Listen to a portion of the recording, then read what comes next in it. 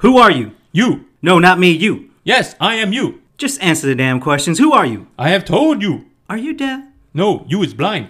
I'm not blind, you blind. That is what I just said. You just said what? I did not say what. I said you. That's what I'm asking you. And you is answering. Shut up. You. Yes? Not you. Him. What's your name? Me. Yes, you. I am me. He is me and I am you. I'm about to whoop your old ass, man.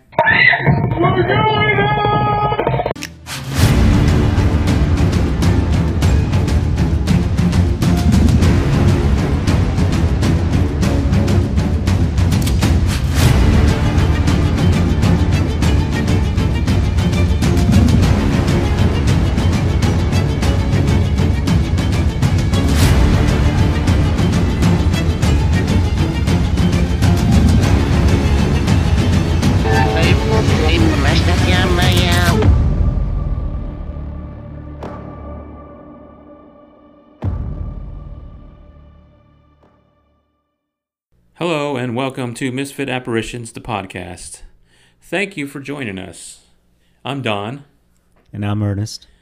And we are your hosts for a journey to an historical location known in paranormal circles as being haunted. You can reach us at misfitapparitions.com, as well as on Facebook, Instagram, Twitter, and our YouTube channel with the new handle at Misfit Apparitions. The podcast can be found on Spotify, Amazon Music, iHeartRadio, Google Podcast, Pandora, Stitcher, and CastBox. Availability on Apple Podcasts will be coming soon. And if you enjoy the podcast, please consider giving us a like or a thumbs up and let others know about us. We would really appreciate that, and it would go a long way with the team. You can also drop us an email at mapod@misfitapparitions.com. That's MAPOD at misfitapparitions.com. So, Ernest, how was your first day back at work? It was hard getting up this morning, but I made it. I'm still tired. Long trip.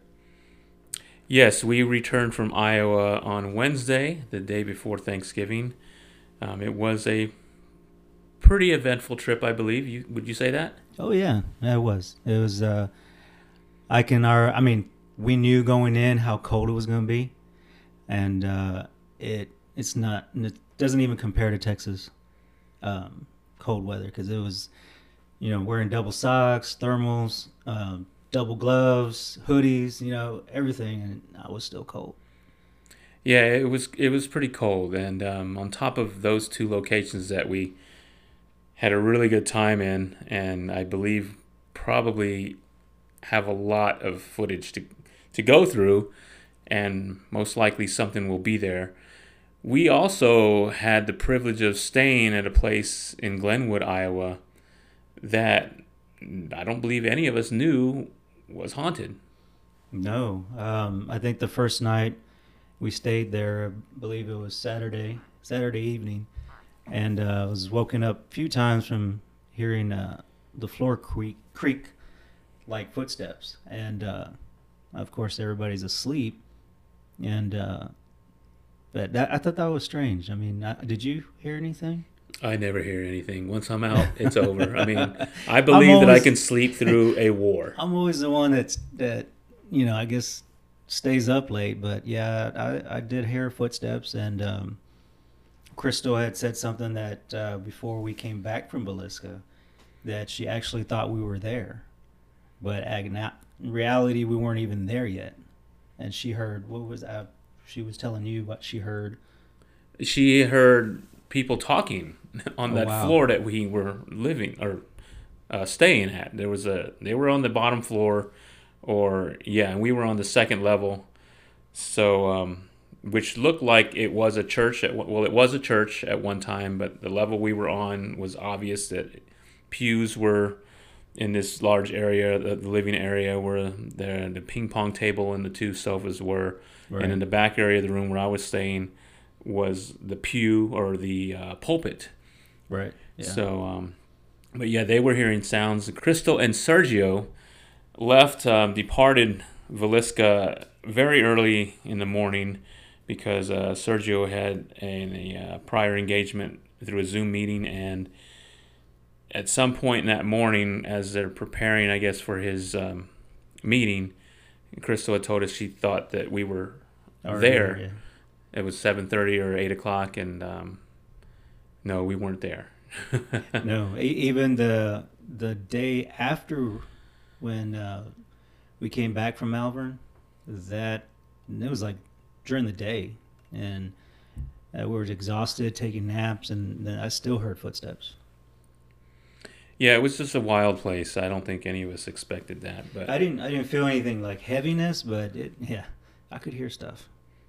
yeah, I'm open to all of this stuff, but I unfortunately don't get a lot of opportunities to experience it. So let's get into today's episode, which is a place that we visited in December of last year, the historic Jefferson Hotel in Jefferson, Texas.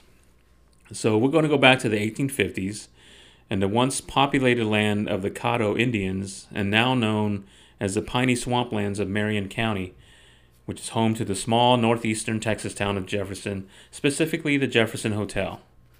Just less than a decade before Texas became the 28th state in the Union, Jefferson was known as a trading stop, being conveniently located near the banks of the Big Cypress Bayou and the westernmost port where goods could be transferred from boat to train. Prior to its present name as the historic Jefferson Hotel, the building began as a cotton warehouse before transforming into a hotel and brothel between 1870 and 1900. In fact, a recently discovered ledger revealed that the hotel's rooms rented for $1.05 a night. What a rate. Wow. Its infamous second-floor wraparound veranda gave the hotel's brothel girls a place to advertise their, quote, assets. During the Prohibition era, the hotel became a speakeasy under the name the Crystal Palace. The building has also been a gaming hall, a funeral home, and believe it or not, the upstairs was once a roller rink. Wow. Throughout its history, the building has had its fair share of owners, including the Schluter family, I believe that's German, a name associated with one of the first settlers in Jefferson. Its current owners, husband and wife Jeremy and Pam Jones, acquired the building in 2021 and celebrated their official grand opening last October. During their renovation period, the Joneses added new air conditioning, plumbing, paint, and an amazing $500,000 array of antiques that fill and complement just about every room and space in the hotel. And some of those antiques are a 500-year-old $40,000 Chinese bed, an incredibly rare diamond dust mirror, a rare antique cash register, an old phone booth, a Fabergé egg, a confessional, a 150-year-old sun chair, a 100-year-old crystal chandelier from France on full display in the hotel's Crystal Palace ballroom, and a nearly 8-foot-tall, 400-pound clock that required a crane for it to be installed on the building facade. That is quite a collection, and immediately grabs your attention as soon as you walk into the hotel's lobby. Wouldn't you agree? I would agree. I found some old photographs online that were taken before the Joneses took ownership. They show the hotel's interior, including the lobby and hallways of both floors, and its huge difference compared to today. One set of interior photos looks like what one would consider standard in older hotels, while current interior photos give the hotel the feeling of staying the night in an antique store. It is pretty amazing what the owners have done. They also have set about giving themes to the 20 rooms available for stays, and I will briefly go over some of them. Room 3 is their antique cherub collection room. It has a king bed and a mini fridge. Room 4 also has a king bed and mini fridge, but a jacuzzi tub as well. Room 6 has 3 queen beds, allowing families of up to 6 to stay, and it is themed in antique mirrors filling all walls and ceiling. Room 7 is full of carnival antiquities. Room 8 is themed after their oddities collection. Room 9 also has a king bed, and is themed after their nautical-styled antiques. Room 11 consists of a queen bed and themed after an old speakeasy. The room's original wood flooring features a small bar, minus the alcohol, of course, and a speakeasy queen mannequin. Speakeasies were known for their secret entrances, and this room is no different. It has a private staircase with a trap door that leads to the hotel's first floor. Room 14 is the doll-themed room, full of various vintage and antique dolls. Room 15's theme is the Model Circus Train exhibit, featuring vintage model trains. Room 19 has a haunted pass, which now leads us to talking about the hotel's paranormal activity. First off is the hotel's Book of the Dead, which has become a record of unexplained activity experienced by both guests and employees of the hotel. The current owners allow guests only to check out the book from the front desk and then read and write about their own experiences. Next are the Mill children, a boy and a girl, both of about 7 years old. The boy has been seen wearing knee-length breeches and the girl in a pinafore. They are said to be casualties of the building's cotton warehouse days, and they often appear to be chasing each other or heard laughing and enjoy pulling pranks on guests such as moving keys or valuables or turning on and off lights. The Vanishing Man is just that, an apparition of a man who vanishes into rooms. He is described as a tall male wearing a long coat and high boots who appears and vanishes as he pleases. And now room 19. Judy's mirror in room 19 is connected to the spirit of a teen girl thought to be a prostitute who was stabbed to death by a client and left to die in room 19's bathtub. There have been sightings of her in the midst of hot showers. She also leaves messages on the bathroom mirror. Some messages are warnings, some are pleas for help. The other room 19 paranormal attraction comes from a pregnant jilted bride named Lydia, who hanged herself from the bed's 12-foot-tall headboard. Former Jefferson hotel manager Jody Breckenridge located proof in old newspapers to back the haunting. Quote, "It happened in 1912. The woman's name was Lydia Grisby. Her family was staying at the hotel. The fiancé sent word that he wasn't coming to the wedding, and she came back to the hotel where she did hang herself," end quote. Despite the bed having inhabited rooms 12 and 14 prior to its present location in room 19, the attachment is to the bed, not the bed's location. But there is another area of the hotel that they do not advertise. It is not a hotel room, but another type of room, which we will talk about during our discussion of Misfit Apparitions' investigation of the historic Jefferson Hotel last December. So Ernest, tell us about this other type of room, because until you mentioned it the day that we checked in, I don't recall ever hearing about it before. Yes, it's called the Disappointments Room, and it's right above room 16. What I found on video about this room is when I mentioned it to you, and of course it's not with the fee, but it's I believe it was $100. You get to pay that amount to be able to go up to the attic. And this room was found boarded up in a very strange spot up in the attic. Not knowing what it was, the owner had to take the door down as it was boarded up. He thought it was very strange because the room was only 6 by 6, and it was built out of old cedar with square nails, very old.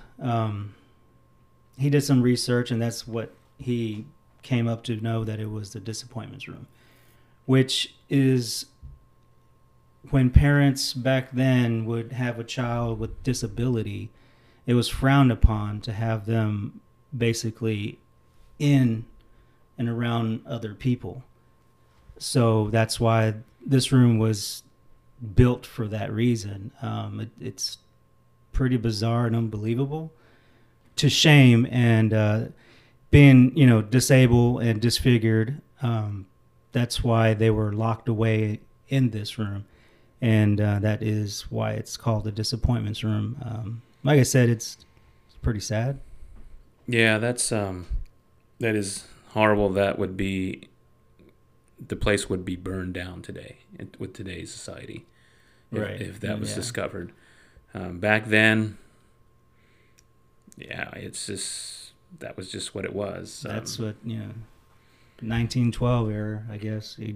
Yeah. So let's talk about our experience inside the disappointments room.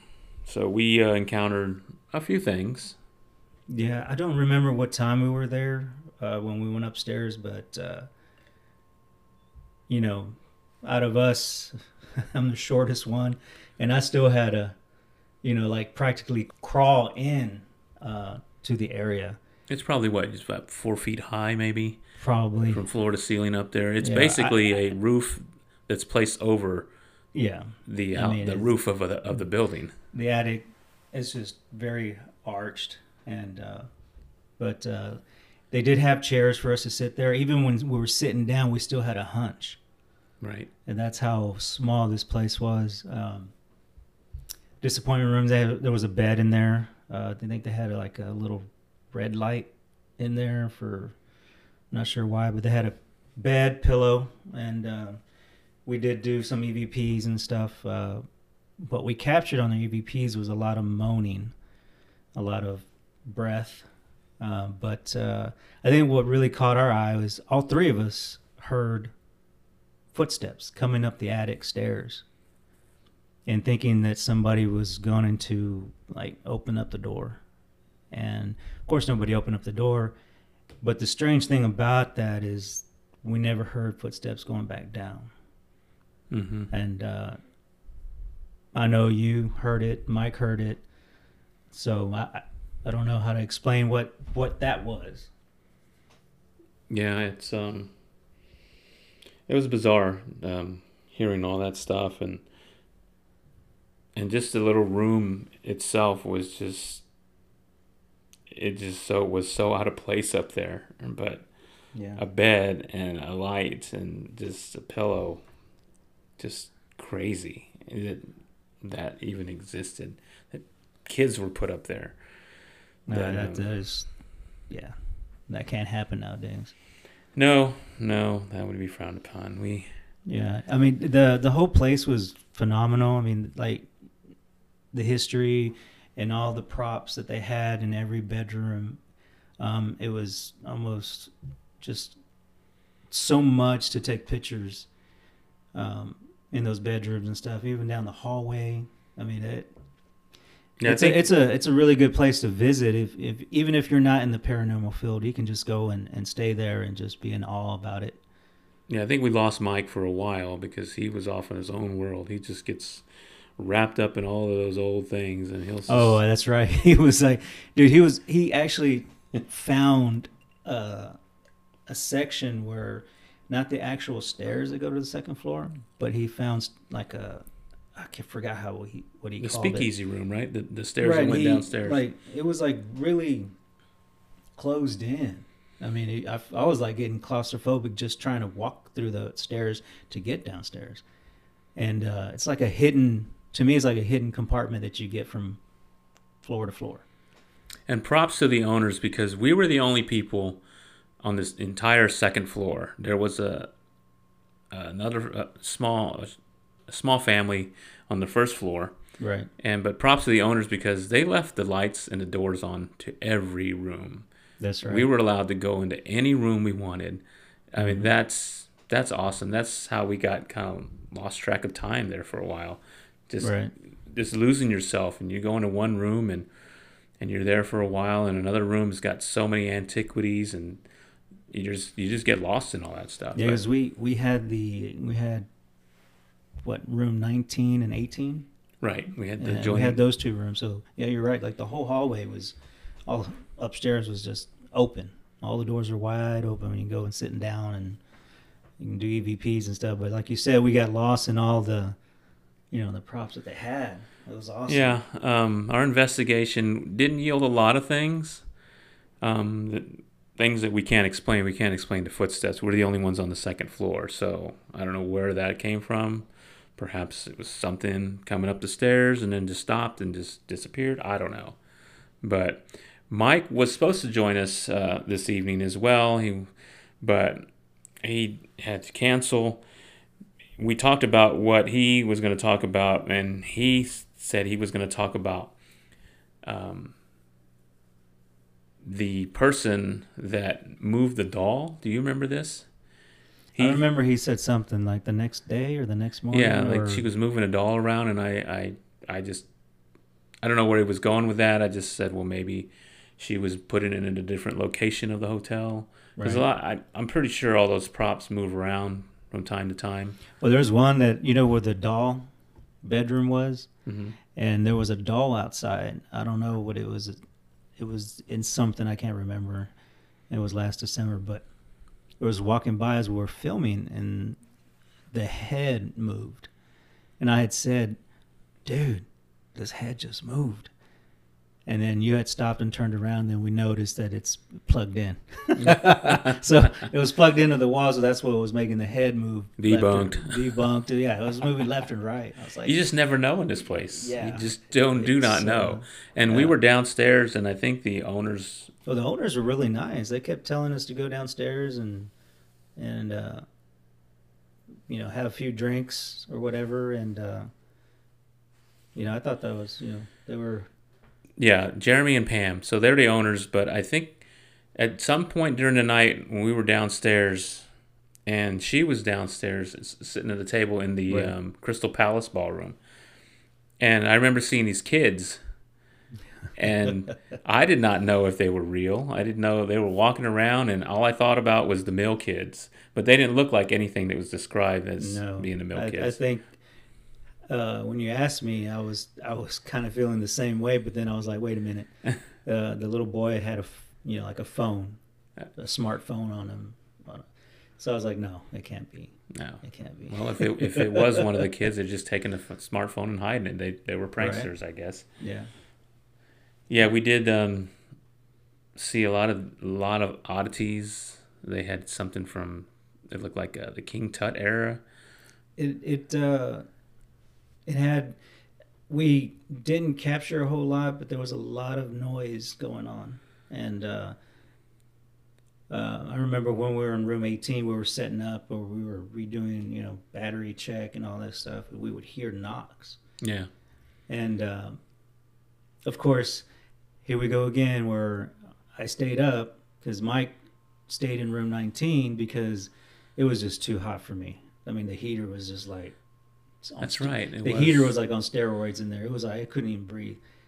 So you and I stayed in room 18, but I believe it was around 4 in the morning that I heard like footsteps coming down the hallway, which I checked, nothing.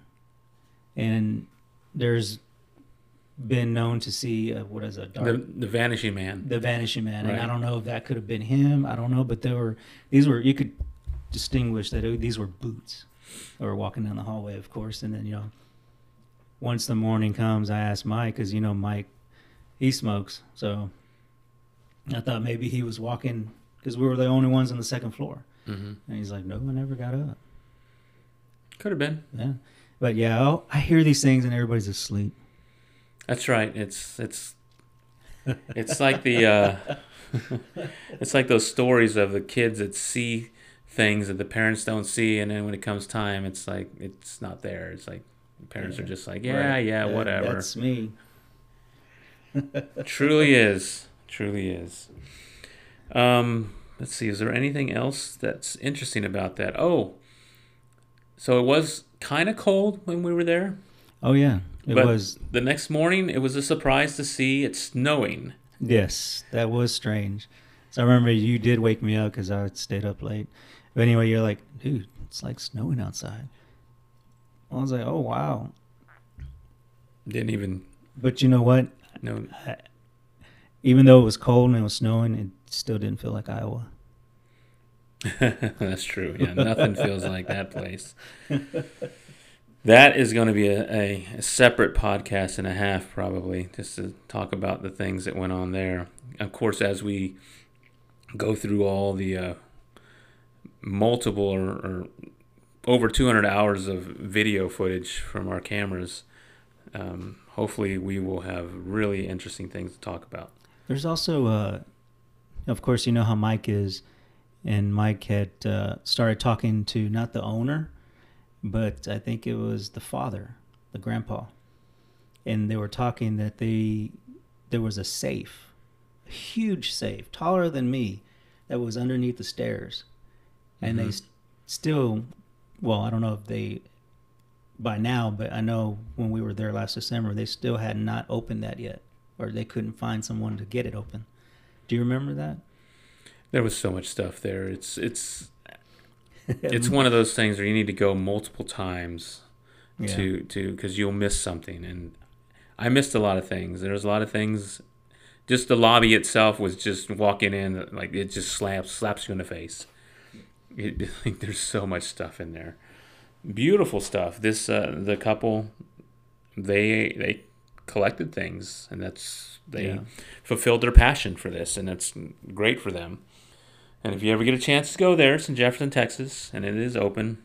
Also, didn't mean to cut you off there, Don, but we also did the museum, which was across the street. That's true. That was pretty cool because they had when Mike went to heaven with the train back there. That was pretty neat. They had a huge train in its own building, and it was set in the Southwest era, like desert, right.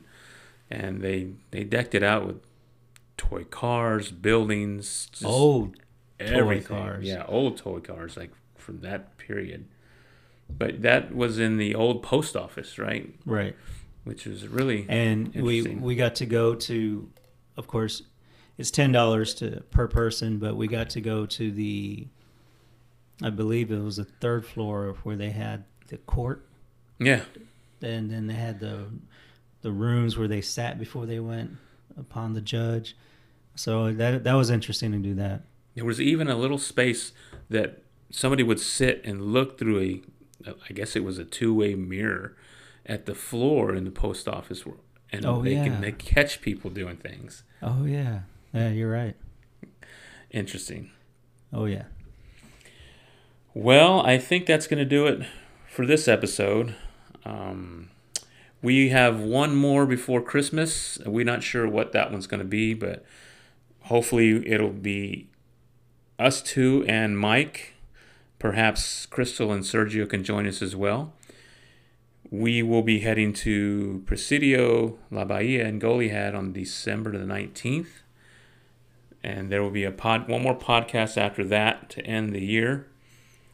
And so far, I think we're getting the hang of this podcast thing. Yeah, I think we still have a hangover from Iowa trip, but not drinking hangovers. I'm tired. And shout out to Ariel from Historically Haunted. Yes. Hello, Ariel. We love your podcast. Absolutely. I was ecstatic that the video, I was not expecting us to shoot video doing it that way, but I looked at my phone and it said 5G, and I was extremely pleased. And I thought it went well. She thought it went well. I think all of us thought it went well. Yeah, it did. And we got to give her a visual tour after the interview of the entire house, and she gave us her theories on how it happened. I don't want to give those away because she may talk about that in her podcast, which is supposed to drop this week, I believe. So give her props. She does good work, and I expect this one to be a really good episode. Not only because we're in it, but she just does her research, and she does a damn good job. So look out for Historically Haunted wherever podcasts are listened to. Yes.